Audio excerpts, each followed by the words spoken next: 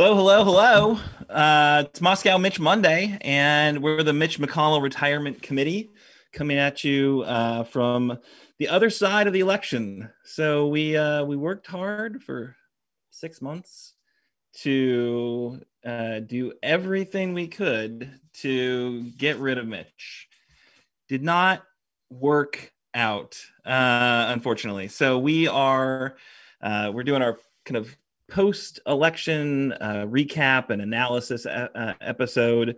Be a lot of self kind of flagellation, I think. A lot of just not very good news. But we're trying to find some positive news, some kind of a positive spin moving forward. So tune in, watch, be the judge. Let us know if we've succeeded at that. But what we're going to be doing today, we'll be doing Mitch in the news because, of course, he's in the news. We are going to have an interview with our guest, Dr. Trent Garrison. We're going to be doing our campaigns corner with a little kind of self-reflection and congratulations about some of the work that we did do. And we've got, in fact, a call to action because it's too late to vote Mitch out, but we can knock him out of power. And that's what we're going to be focused on in our call to action today. But we've got our usual crew with us. Very thankful to see these friendly faces tonight. And of course, who are you? Where are you coming from? And what does your protest sign say today? And I'm Aaron. I'm coming to you from Childsburg, where I think I am currently breaking my HOA rules because I've kept my Biden-Harris sign up beyond the 24 hours you get to take it down after an election.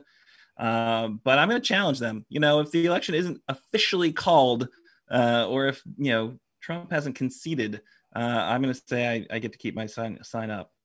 And my protest sign says, "Don't mourn, organize." And that's Mother Jones, I think, who said that. So that's me. Who's next? Me. And I'm Kimberly Cecil Jones, and I'm live from Louisville, Kentucky, the actual county of Jefferson County that was blue, that wanted Mitch McConnell out. So my sign says today, better than all the other guys on here, hustle harder. That's what my protest sign says today. Hustle harder. And if it's 6 minutes after 7, I must be Nate Orshan here, broadcasting live from Kit's and my lovely home in South Frankfurt. With today out of my office. I usually broadcast out of Kit's office because they're so smart. They've got all those books in the background. All I've got is a bass guitar, but there you go. And today my sign is going to say, "Mitch, please take your money and go." Thank you. Thank you very much. All right. Really appreciate you guys joining us for this Moscow Mitch Monday, perhaps our final Moscow Mitch Monday. But we're going to do Mitch in the news. And that is certainly something that we've always got plenty of fodder for because Mitch is always in the news. That's what you get for being the Senate, majority leader, who is a big, huge pain in the rear end and the major halting of progress in our nation. All right, so I've got an article. It actually showed up Sunday, the Sunday paper of the Herald Leader. There's this big picture. But then also down over here is an article about Mitch and about how he, what do they say? Reshaped politics in Kentucky. Every time I've looked at this, I've looked at it online a couple times and I've looked at it in the paper. It's always got a different headline. So I found it online as McConnell is one of America's most disliked politicians. Here's why he keeps winning. So this is Daniel DeRocher for the Herald Leader. And he's got a quote in here from Democratic Governor Paul Patton. "While I don't agree with a lot of McConnell's policies, he's the most effective political operative in Kentucky." So, hard to argue with that statement, certainly. And Paul Patton, he's an astute observer of Kentucky's politics. But the article kind of goes on to just talk about how Mitch wins, right? Which we just saw it firsthand.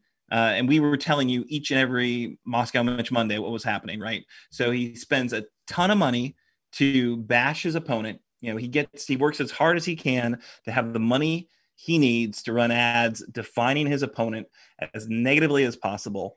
And then, kind of takes it from there, right? That's kind of his primary attack. His primary mode of politics is attack.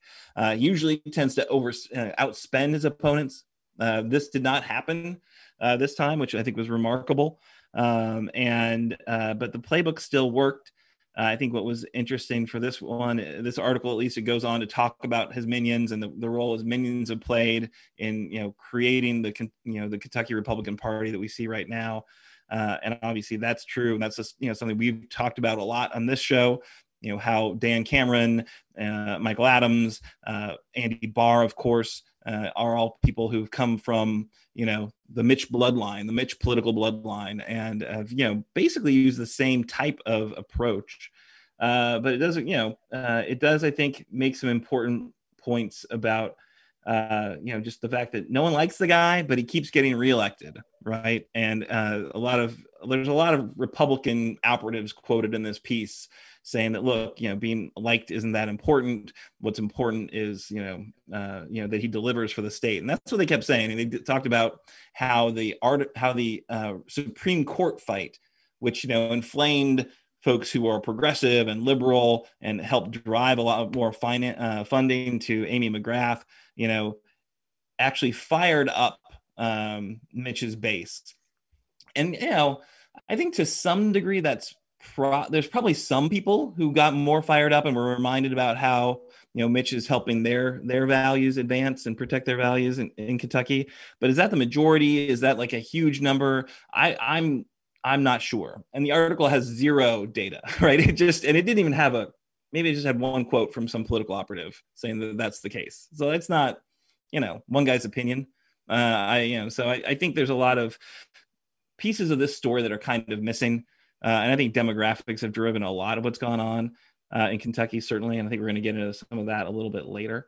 But I don't know. This is what I thought was interesting is it listed off in this article all these different things that Mitch has been called, right? Called the Grim Reaper, which of course he called himself that. Cocaine Mitch, which he also called himself that. Darth Vader, Swamp Turtle, Apex Predator, Hypocrite, Heartless, Mendacious, and words too colorful to print in this newspaper. But what I thought was very interesting is they did not use the one nickname we know he hates, and which is why we have embraced it.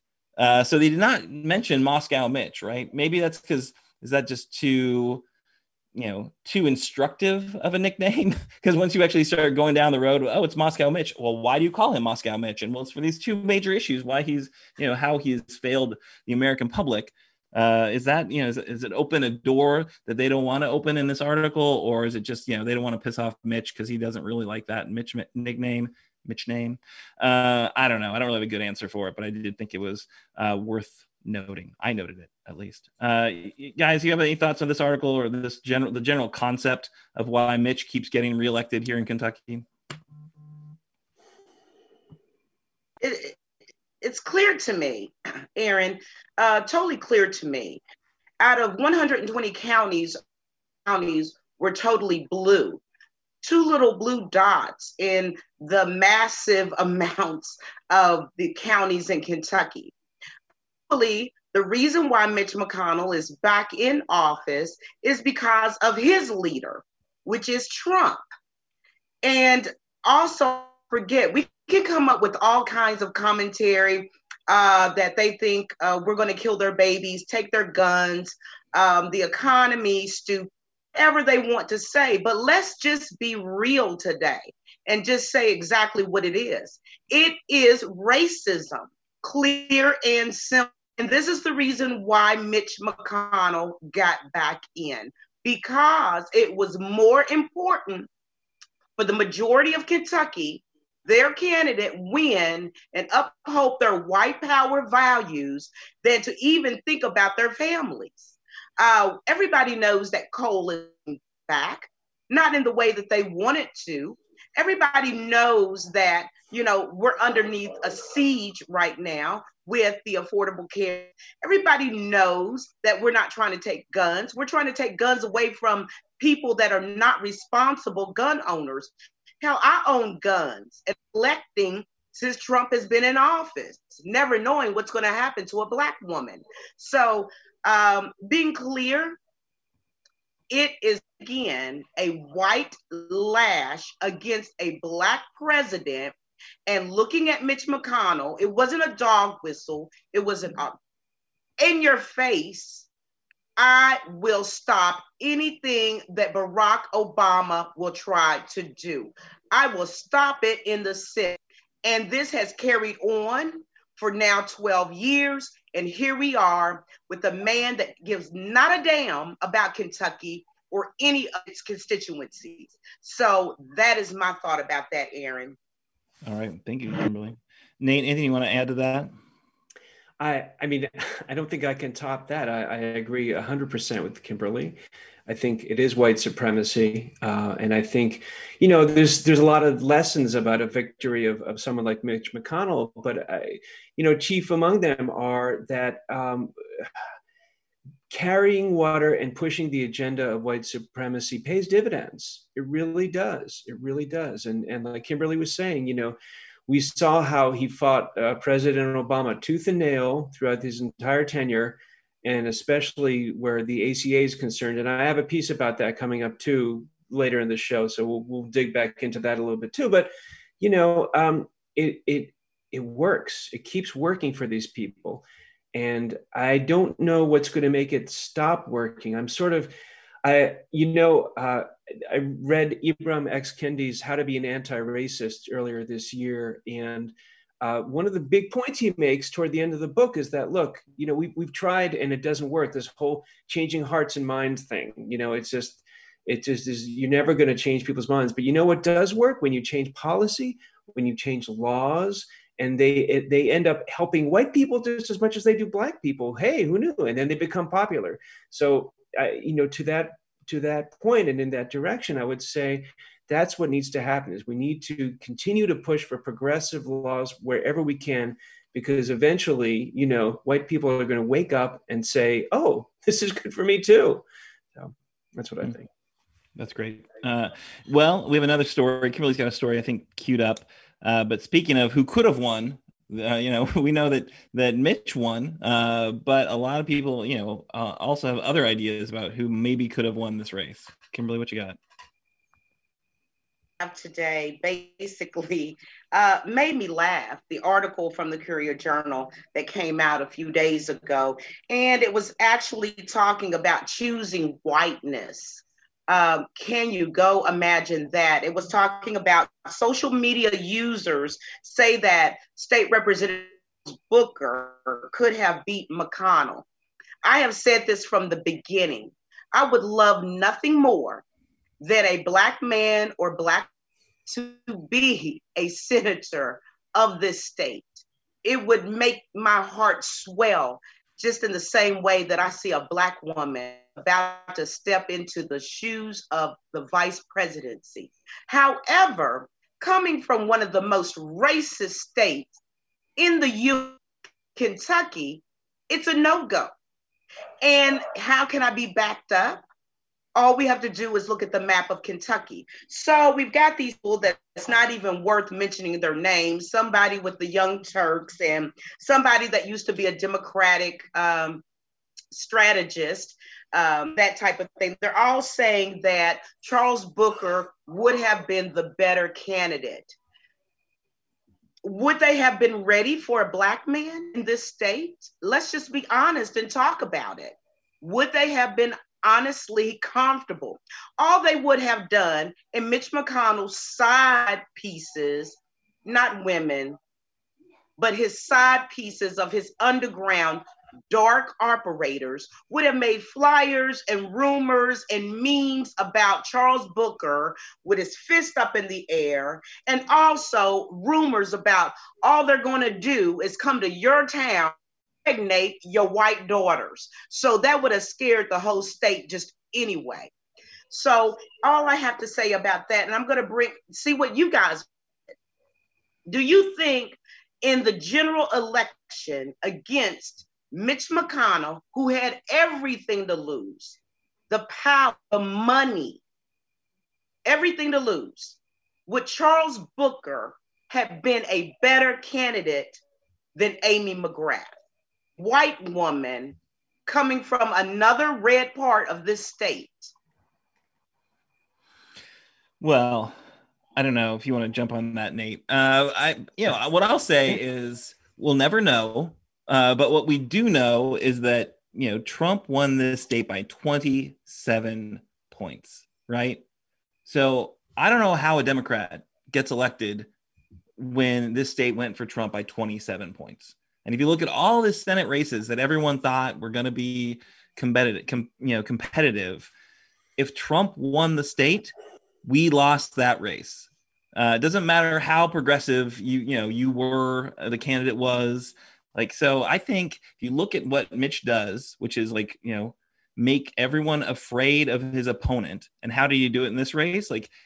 She was part of the liberal mob, right? She was part of the riots. She was there burning downtown Louisville, apparently, if you paid attention to Mitch's attack ads, right? So, and, she has that unfortunate tape that shows, she's clearly saying that she's more progressive than anyone in Kentucky, which I challenge her on.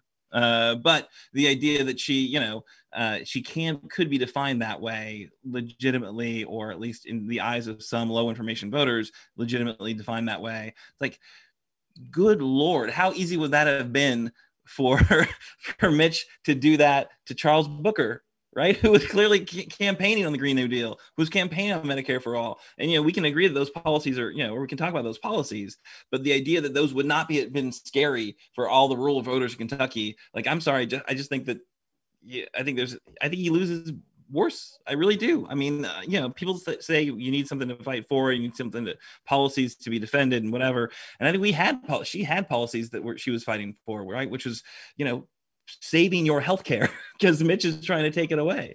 And I don't know. We can't know because we can't rerun the race, but I have a very hard time believing that Charles Booker could have beaten. I mean, I will just flat out tell you, there's no way Charles Booker could have beaten Mitch McConnell. Could he have done better than Amy? I don't know. We can't know. But can I add to that before you, Nate? Is that okay? Do I have ladies' prerogative, please? You have Kimberly prerogative. Oh, well, thank you. I also would like to put this into some perspective as well.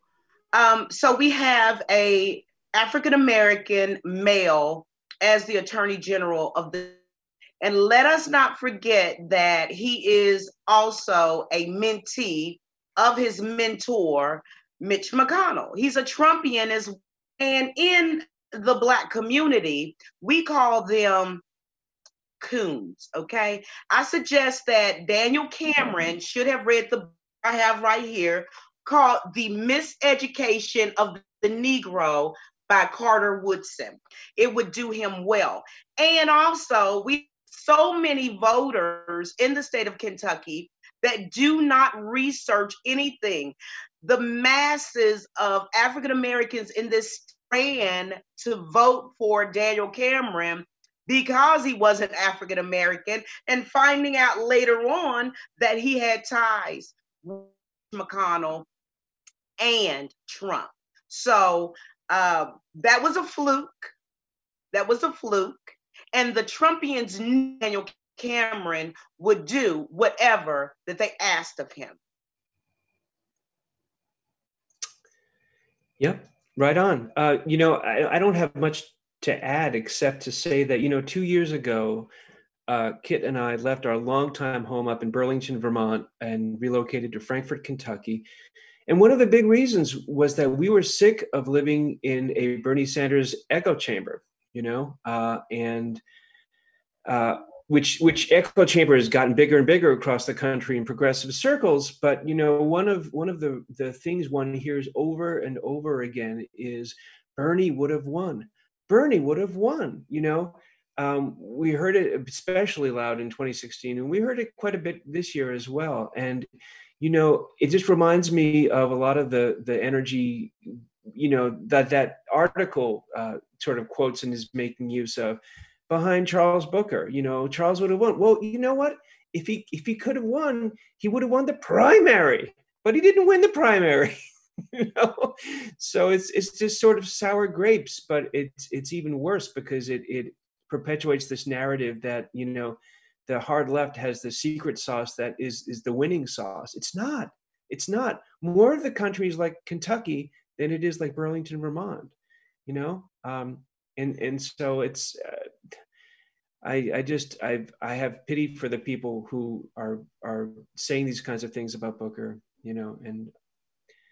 and I hope that they come to their senses. Yeah, and I think you've got the next article, and we want to get to it, but I do want to just say one other thing that just I keep seeing this in all the kind of comment threads, which of course I shouldn't read comments, but the idea that we are so angry because we've been our chances to win were ruined by Chuck Schumer coming in and selecting our nominee. Let me just, from my perspective, Chuck Schumer did not pick a nominee. Chuck Schumer came in and recruited a nominee. Like, he asked Amy to run. She was, I think, very much torn about the idea after her House race. But the only reason she would do it, I think, is if there was a path to victory, it's kind of as narrow and as rocky as it might be.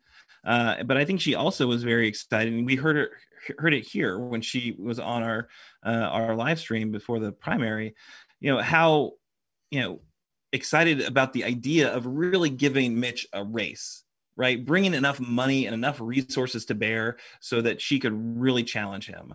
That's what she knew she could do, right? She had done such an amazing job as a fundraiser for her House race. She knew that if she, was taking on Mitch McConnell, she would be able to, greatly expand that fundraising network and tap into that kind of narrative that she had, and that's true. And that wasn't because Chuck Schumer wrote her a big check. That's because she was an amazing fundraiser. And we have, the tools through Act Blue to mobilize in small dollar contributions all across the country. Yeah, man, a bunch of liberals from California and New York threw in because they really don't like the idea of Mitch McConnell. And I'm good with that because I hate the idea of Mitch McConnell, and the money from California spends exactly the same as the money from Kentucky. So I do think that, we had a primary. That's who picked the voter. That's who picked our candidate. That we had a primary. And yeah, she had a pretty big head start and she had a pretty big advantage because she's an amazing fundraiser. And Charles Booker ran an awesome campaign in the primary. I will say this. It's amazing how she became part of the liberal mob for the general election, but she was a Trump Republican for the primary. I don't know who she really is, I guess. We're all very confused.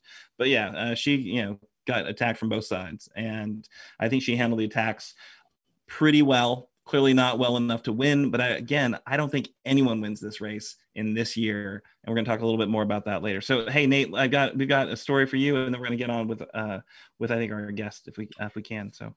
Well, thanks, Aaron. Yeah. So this is, strictly speaking, not about Mitch, but it is about his efforts, his values, and the damage that the combination of his efforts and his values together do to the Commonwealth and to the country. So the setting, Washington, D.C., the Supreme Court tomorrow, November 10th, with brand new and completely illegitimate Justice Amy Coney Barrett joining the increasingly radical right wing of the court. The case, California et al. V. Texas et al. And what's going on is a bunch of conservative attorneys general are trying to get the courts to rule that the entirety of the Affordable Care Act, aka Obamacare, is unconstitutional because since Congress got a bill passed 3 years ago that removed the penalty for having to have health insurance, which is called the individual mandate, now the rest of the ACA's got to fall like a flimsy house of dominoes, right? The tortured reasoning that they're banking on is something like, since people don't absolutely have to buy insurance anymore because they won't suffer any penalty, and because that individual mandate is inseparable from the rest of the bill, therefore, long pregnant pause, the ACA is unconstitutional, which is, how shall one say this, a pathetic and desperate reach. You don't have to be an economist or a lawyer to know that once the individual mandate doesn't exist, the rest of the law doesn't collapse. No. it keeps on keeping on, doing the things it does, namely making sure that people with pre-existing conditions or for people who are out of college but not economically self-sufficient, or for people who might need services like visits to the ER or treatment for mental health and substance abuse disorder, or, pregnancy and maternity care. It would be illegal for them not to get insurance and illegal for that insurance not to cover those kinds of services. So there is a little good news. Analysts from the New York Times, Adam Liptak and Abby Goodnow, published on the 8th, they think this is a real uphill battle for these malicious attorneys general. They say that Justice Coney Barrett wouldn't necessarily buy this ridiculous reasoning, and they add that Justice Kavanaugh has made sort of reassuring points in previous cases that, seem to indicate that he may be a little reasonable. But, think for a moment about the kind of evil that has to go through the mind of one of these attorneys general. And let's be honest, the minds of a huge number of Republicans who support them and this effort, for those folks to be okay with attempting to get rid of insurance for 23 million Americans. Yes, you take away the ACA, you take away insurance for just under 11 million Americans, and not just any Americans, right? These are people who can't otherwise get insurance through an employer. Then, second of all, you take away insurance from roughly 12 million other Americans, all of whom got their insurance because of the Medicaid expansions that the ACA encouraged, but that without the bill and its money, the states who expanded Medicaid might not be able to afford it. But that's okay, because the majority Republican Senate, under the control of Mitch McConnell, they have a replacement waiting in the wings. Wait, hold on. Oh, I'm being informed that they actually don't have anything lined up to take place with the ACA.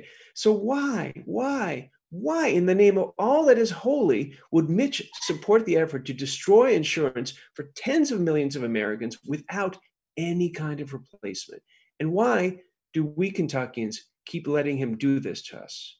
In the end, is it really as simple as knowing once and for all that the Republican Party, with Senate Leader McConnell proudly leading this evil, gratuitously cruel attempt, they can't stand the thought of improved access to healthcare because it came from a Black president? Is that the point? Because from where I'm sitting, Mitch and his party are running out of fig leaves to hide the shame of their racism. For Moscow Mitch Monday, I'm Nate Orshan. Hear, hear. That's great. Thank you, Nate. And we will watch, right? So I think Mitch is on record saying, oh yeah, they're not, no one really thinks they're going to take away the health care. Like, well, why are you bringing the argument to the Supreme Court then? If that's not your intent, if you don't want to win your suit, why did you bring it to the Supreme Court? Yeah. So again, it's a lot of like, don't worry, everyone, don't worry until you're going to need to worry because, Papa with like pre-existing condition is not going to have any health care anymore. I have firsthand knowledge of this. My mom, I took her off of life support back in 2009. My mom was only 61 years old. My mom was on dialysis. My mom had numerous of amputations. My mom had two detached retina surgeries, open heart surgery. She had a stroke, all of these many things. And I remember she didn't get to partake in the ACA or Obamacare, as those that love Obama like to say. However, my mom had Medicare because she was disabled, and her secondary insurance was over $1,200 a month. And my mom getting her pension and disability was not enough for her to live. So thank God she had a daughter like me and a brother with a very prestigious top executive position at the time, where we were able to help her with that. I remember the days when we had to sell her house and sell her car to make payments before ACA came. So this means a lot to me because I know a lot of people are going through this. And November the 10th, we're all going to be sitting on edge, nervous and anxious, and trying to keep our faith in God that the ACA will remain, or if you have pre-existing conditions, it won't go against you. Yeah. Yep. I think it's 100% right that, this is going to, if this goes the wrong way, this is going to really affect a lot of people's lives. All right, so we're going to move on from Mitch in the News. We're going to do our quick campaigns corner, and usually this is when we bring on an activist from another organization who's going to touting their efforts. And so tonight, because we're not really sure what the next step is, we are going to just take a minute to celebrate our campaign. So I just wanted to say how impressed and how inspired I have been, by the work of the folks who helped pick up the Mitch McConnell Retirement Committee banner, who did some organizing over the past 6 months under that, that sign, which literally we did have, in fact, a great banner for quite a while for our CS Senator Saturdays, and here's kind of us by the numbers, right? So thanks to a lot of really hard work by a lot of great volunteers, but headed up by Kit, our organizing chair, did really amazing work, and Sandy, who kind of gave us the model to work with, Sandy Downs, in terms of voter registration. So we we reached out to over 5,500 potential new Kentucky voters, asking them to register, asking them to get involved, and that their vote was their voice. So that was pretty awesome. We partnered with the People's Campaign close to the election. We contacted about 7,000 voters with their safe, contactless, no more Mitch lit drops in these kind of high potential voter precincts. We texted over 40,000 voters in the Kentucky 6th District. Not all were happy that we had texted them, but we had some amazing exchanges. Actually, one story that I have to share with you: the day of the election, I was sending out another batch of huge amounts of texts, sending out like click, click, click, click, click, click, click, click, click. And somebody's like, yes, I'm excited to vote against Mitch. I want to do it. But I have my absentee ballot, but I want to go vote in person. So I'm going to go do that. And like, oh, no, you can't. Here's what you have to do. So, I was able to walk him through the information for him and his wife. And they are, immigrants. They are new citizens and new voters. And it was so awesome to be doing that through this, technology. So again, 40,000 voters were reached out to these voters in the Kentucky 6th District. We also pitched in to help phone bank for Amy and for Josh Hicks. We did 9 visibility events. So we did our In Real Life Moscow Mitch Monday, which was a great rally where we had Josh there. We had Kathy from Moms Demand Action. Ella, I think is her name, from Students Demand Action. And really had a really fantastic run of making sure folks knew right there on Harrodsburg Road and Corporate Drive, where of course Mitch McConnell, has his office on Corporate Drive, what he was doing. And those were fantastic. Lots of honks, lots of waves. And one other thing, we had actually a few media hits. So we're in the newspaper and on television with those events, which was fantastic. And then I just looked through some of the numbers for our video work. I'm very proud of the video work. I'm not as proud as Ken, our producer, who does all the hard work, but I'm very excited about what we've been able to do with video. We have over 100,000 views over the past 100 days. We had 24,000 views of our Mitch is Laughing at Us ad that we put together kind of in the final push. Really just if you look at all of it, you add it all up, and maybe it wasn't enough to win the race, but it was enough to really engage a lot of folks. And I'm very proud of the body of work that the MMRC contributed to the effort to ditch Mitch and his former intern, Andy Barr. So if you're on our crew of texters, thank you. If you made phone calls, thank you. If you shared our content and tagged your Mitch backing family members with pre-existing conditions, thank you. We brought on, I think, a suite of phenomenal guests and experts to share their perspective with our viewers. I think some of our, the folks we brought on were really phenomenal and informative, and just gave us great information for the election. Thanks for making it possible. So moving on now, we've got a quick call to action, and then we're going to have our guest, Dr. Trent Garrison. So call to action. Usually, we're asking you to make a phone call to Mitch or something like that.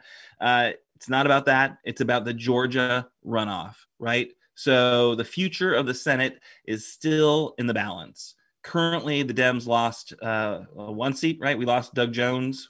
He went down, swamped by his red state, the pro-Trump turnout. And the Republicans, I think, picked up a couple of seats. No, I'm sorry. The Democrats picked up a couple of seats. Former astronaut Mark Kelly in Arizona, former Governor John Hickenlooper in Colorado. And then we lost all the other races that we thought would be competitive, that we'd have a chance in. Susan Collins hung in there to win at Maine. Cal Cunningham went down in North Carolina. The Battle of the Steves in Montana went with a Republican incumbent. The Iowa incumbent, Joni Ernst, was not held accountable for not knowing the price of corn and soybeans, which, I don't know the price of corn and soybeans, but I'm not the senator from Iowa. So what does that mean? That means that we've got one last election to try to take the Senate back and to demote Mitch, right? So we lost in our fight to retire Mitch, but we could still win the effort to demote Mitch and make him the minority leader in the Senate. And if we want President-elect Biden and Vice President-elect Harris to be able to move their agenda forward, this is critical. This absolutely could not be more important. There's some great articles out there about how Mitch can stop really everything if he wants to, if he is the majority leader, which, we don't really need to harken back too far to that, right? That's what he did for President Obama. Some people say that, he'll be different with, President Biden because, he and Biden were in the Senate for so long together. No, Mitch is not about personal relationships. Mitch is about power, partisan corporate power. So he will use whatever he can to stop whatever he wants to stop. And I think it is critically important that if you care, he's about money. He is about money. So if you care about our policies, if you care about a progressive future, you care about just basic health care, if you care about climate change being addressed, Biden can sign on and get us back in the Paris Accords. And he said he's going to do that on day one, start the process of doing it on day one. But if you actually want to see action on climate change, it takes more than signing the Paris Accords. We're going to have to move legislation. And if he just wants to have good leaders appointed for his cabinet, he's going to need to get sign off from goddamn Mitch McConnell. And that is, all right. So I hope you're fired up. So Jon Ossoff is taking on incumbent David Perdue because Perdue didn't get to 50% plus one. Reverend Raphael Warnock is taking on Kelly Loeffler, the very corrupt, insider trader, rich lady for that special election runoff. There are lots of ways to help. You can donate. You can do boots on the ground. We'll be able to text. We'll be able to make phone calls. I just shared on the Mitch McConnell retirement page a post from a group there in Georgia, a coalition of progressive groups, folks like Indivisible, working together to help deliver Georgia. It's got a great list of resources. We will continue to push out resources. I think we're going to do a few things in the coming months to try to really focus on this. But do stuff now, help empower the groups to have the resources that they need to keep moving on this election. So that's the call to action. I hope you do something. I'm going to do some stuff. You can take a few days off. You deserve it. My kids are going to divorce me. I don't think that's a thing, but they're about done with me being like a full-time volunteer on campaigns so I'm going to take a little time off. But I'm going to get back the Georgia race because we really need to demote Mitch McConnell. All right, so we are now moving to our interview, which I'm very excited to have with us Dr. Trent Garrison to help us walk through the bloodbath we saw here in the Kentucky 6 and in this race. Trent, how are you today? Good. It's great to be here. Thanks for having me. It's my first time on, so I'm excited to talk to you guys. Awesome. And what, I know you're a nonpartisan, but what would your protest sign say today, Trent? Yeah. Thanks for that. I guess I should say first that my views represent me only and not part of any organization that I'm a part of. But given that I'm here in my nonpartisan hat, I guess my protest sign would say I'm excited to analyze the statistical results of the election. Boo, boring, I know. All right. So I am excited to analyze these results as well. Give us the big picture. What went on? What happened? What did we see on last week? Well, when you were emailing me asking me to come on the show, I was looking at the 6th district race, looking at the Senate race, Amy McGrath and Mitch McConnell, and also looking at the presidential race in Kentucky and how those have changed over time. I went back, 6 or 8 years, and I've looked at party registration, and I'm basically just comparing that. So where would you like to start? Well, I don't know. I mean, I think the 6th district is really interesting. It keeps getting lifted up as like a purplish district, as a competitive district, and what we saw, well, what did we see? What did we see last week here in the 6th district? Yeah, so Josh Hicks lost by almost 17 percentage points, which was a little bit of a surprise to me. As you all are well aware, there weren't very many polls in that race. There are probably some internal polls and so forth, but as far as like public polls, not very many at all. There was actually a poll that was done midsummer. I don't have the name in front of me, that had Josh Hicks up by 2 points. And given what we know about that district, and that Ben Chandler was there for quite a while, and that Amy McGrath only lost it by about 3 percentage points a few years ago, I was a little surprised now that he lost by about 70 percentage points. Now, it is a Trump presidential election year, so there's probably a certain amount of people who are going to vote straight ticket, or they come out for Trump and just vote for whoever the Republican is that has mentioned his name, or that sort of thing as well. But given that the race has fluctuated, it's really gone all over the place over the past few years. It's a little bit of an unpredictable district. A lot of it has to do is dependent upon the turnout in Fayette County, Franklin County, and a few of the other smaller counties that sometimes vote Democrat. But this time it didn't turn out very well for Josh Hicks. And then in the 6th district, we had another race in between Amy's race and we had Josh's race. We had the statewide races in 2019. Do you know, like, how did Andy Beshear do in the 6th district? Yeah, I actually pulled all of those numbers the best I could, and it's really tough to do that because some of the precincts are split between Harrison and Jessamine counties. But I did the best I could, and it looks like Andy Beshear won that district by about 14 points in 2019. Now, if you go on down the ticket, some of the others, like the Secretary of State, Attorney General, so forth and so on, those numbers were different. So I ran those numbers actually last year. I found them and pulled them up. The Secretary of State, Heather French Henry, and that actually won that by about a little over 7 percentage points as well. But once you get down to the Attorney General, the Republican won it in that case by about 2.5 percentage points.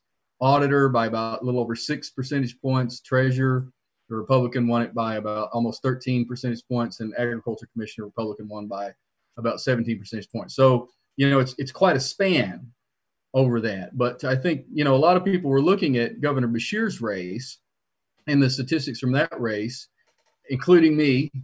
I looked at it on another program I was on about a week ago when we were doing predictions, and I thought, because Andy Beshear's popular and his approval rating, last I saw 63%, I've seen it all the way up to 70%. I thought that might offset some of the popularity of Donald Trump in this state. And I actually had that as pulling the 6th district voters up in my thoughts and predictions anyway. So anyway, he won it by about 14 percentage points last year, and Josh Hicks lost it by about almost 17 percentage points this time. So like a huge swing if you're looking at that as a bellwether. Yeah. And then turnout. Do you have the turnout numbers from 2020 versus 2018 or? For that district? Yeah. I believe there are 380,000, if I have that number correct, in the 6th district. for 2020. And for 2019, around 275,000. And that's just an estimate because, of the county splitting. So, a lot more this time, obviously, because it's a presidential year. We did have pretty high turnout last year because it was a contentious gubernatorial election, but, quite a higher turnout this time. And part of that's because of the mail-in ballots. I'm sorry, what was that? Part of that? Part of this year, the reason we had a lot more, I think, is presidential, but also the fact that we could do mail-in voting. Yeah, it was easier to vote for this election than any election in the history of Kentucky politics, right? So we've got these horrible, the standard election, 6 a.m. to 6 p.m., ridiculous and not easy to do absentee or early voting. So, yeah, this is definitely, you would expect to see higher turnout. And, it is interesting. I think that I'm not going to write off the 6th district. I think this is a very specific situation, though.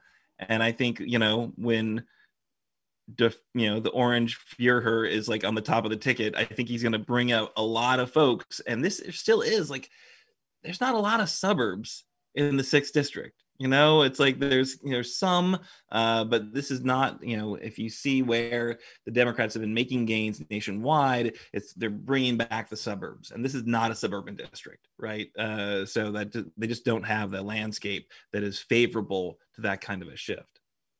Well, Madison County didn't look very well this time for Democrats, and Madison County has been somewhat of a swing district. So I kind of look to Madison County sometimes as a bellwether as well. And of course, as we mentioned earlier, going back to 2018, Amy McGrath did pretty well in that district. The poll numbers had her about even, maybe up a little bit, but she ended up losing by a little over 3 percentage points. And if you go back to Nancy Jo Kemper in 2016, she lost by over 20 percentage points. So, going from that to 2019, when Governor Beshear took it by, approximately 14 percentage points, that's a pretty big swing. In 2016 was, so Nancy Jo's race was another, presidential year too, right? That's right.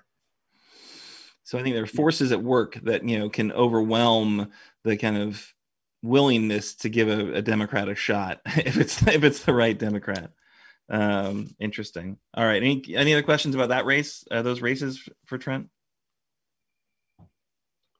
I'll just say one other quick thing. And you mentioned Nancy Jo Kemper and the turnout. The turnout that year was about 330,000, if my numbers are correct here. So the higher turnout, it appears just by looking at these numbers that they benefited Republicans in this case by higher turnout in presidential years. I have a question for Dr. Garrison. I'd like to know what exactly happened between the Dr. Owensby and Thomas Massie race. As I know that Thomas Massie is not well liked in Washington, not even from his own party. How did that even happen?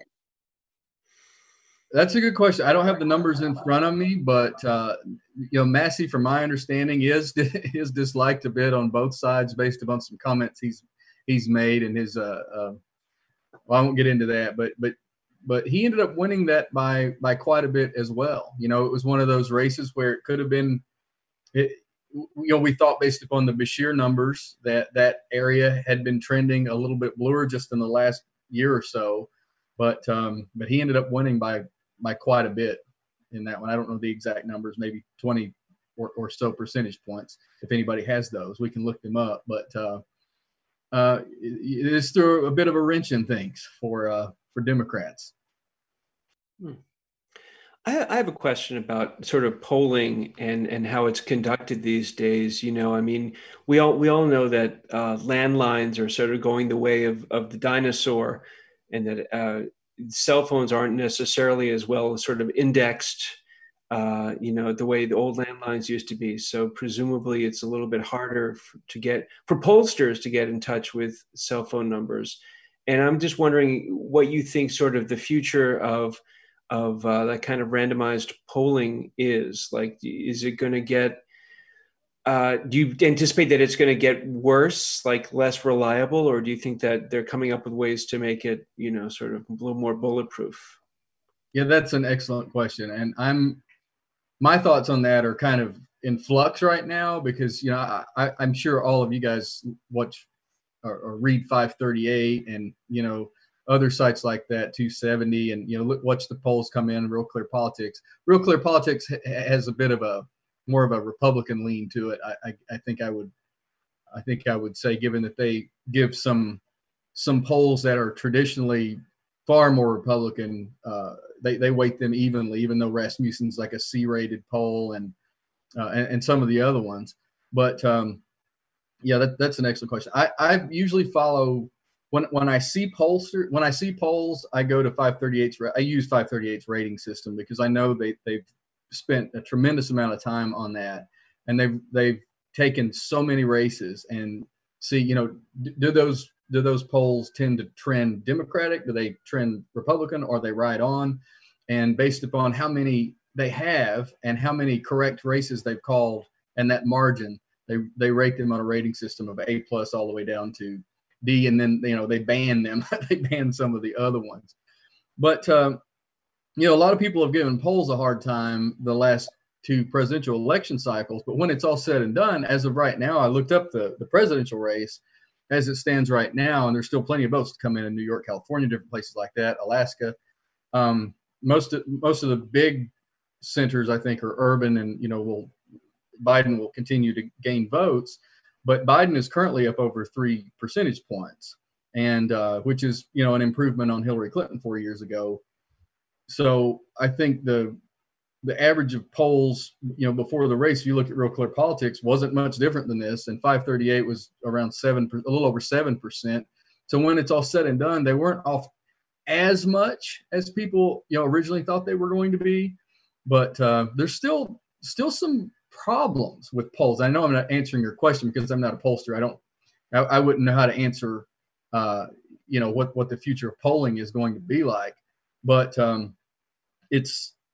I imagine that that the fact that they've been off the last two elections, even if it's 3 or 4%, that's still a significant percent, because a lot of those major A+ rated pollsters were had made those adjustments that you were talking about, and they were still off a little bit. Some of them were off a lot. So I'm curious to see when the people who really know what they're talking about look back on this several months later and look at the polls. Like Nate Silver's a good one, and his crew at 538. What they will conclude about polling this time around. Hey, so looking at polls though, or back to the results if we could.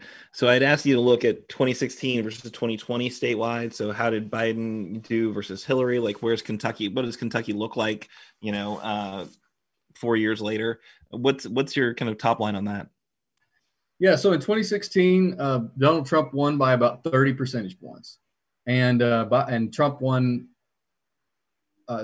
this year in Kentucky. I don't know how many votes are still outstanding. I think the vast majority of them are in, probably 99% at this point. But the last I looked earlier today, he won by 25.9 percentage points, according to the Secretary of State's site. I know it's changed a little bit over the last few days. So, that's a difference of about 4 percentage points. And that's interesting to me. I don't think I would expect it to be exactly the same, but the fact that Biden was actually able to improve on those numbers by about 4 percentage points is interesting. Where did those numbers come from? We don't know the answer to that question yet. Of course, there have been exit polls, and different people think different things about exit polls. But where did those votes come from? Are those from people who are just sick of Trump, or are they voters that came out for the first time? Where are those voters coming from? Are they independents that switched over? So I'm really curious about that. But Biden did improve a decent amount upon the numbers of Hillary Clinton. As far as the counties, it's the same. Fayette, Jefferson, vast majority of votes are coming from Fayette County and Jefferson County. If it weren't for Fayette and Jefferson, I mean, it would be an extreme bloodbath. I'm actually a little bit surprised that Franklin wasn't in one of those counties this time, as it has been in the past. But Fayette and Jefferson, and some of the suburbs and some of the other areas were close, but didn't pull it off. And then how about Mitch? How about Mitch statewide 2014 versus 2020? What's his trajectory looking like? So 2014, McConnell won that race by about 15.5 percentage points against Allison Lundgren Grimes. And in 2020, McConnell won that one by just under 20 percentage points. So McConnell did worse than Trump statewide this election, right? We saw that. And it's interesting that, 2014, which obviously was not a presidential race. So that was the kind of top of the ticket was that race. I think he was able to outspend Allison Lundgren Grimes by a fair amount for that race. This one he wasn't. I don't know. Looks like it's Mitch's seat as long as he wants to be there. I don't know. I have a hard time looking at these results and going, "Oh yeah, we've cracked the code." I don't know. I don't know what it tell you, Trent, in your non-partisan way. But if you see any, weaknesses in Mitch's game, polling or his results game, let me know. Yeah, I think one other thing that we have to consider is the Democratic versus Republican registration over time in Kentucky. If you go back 10 years, it was, Democrats are probably up 10 points. I didn't go all the way back that far, but I went back to 2014, and 2014 registration was 54% registered Democrats back then. And now the most recent numbers that we got are just under 47% Democrat to 44% Republican. And as you all know, Kentucky's historically been an overwhelmingly Democratic state, not only in registration, but also control of the House and governor seats and all that sort of thing. And it's been trending Republican for a long time now. And my friends and I have been talking about this, at what point is that going to bottom out? Because it's really difficult to predict that, because we have folks who are in our elections, a lot of times we vote hardcore for the Republican, but you'll have an Andy Beshear who pulls off a race, and a Steve Beshear, and go back. And different people voting different ways on the lower level races. So it's a difficult state to predict. I don't know when this number is going to be reflective of what the votes actually are going to turn out to be. Yeah, I was seeing something on Twitter. Somebody's very concerned that things are hinky with the results because the party registration versus the votes, right? I'm sorry, you just can't really put a lot of stock in party registration in Kentucky.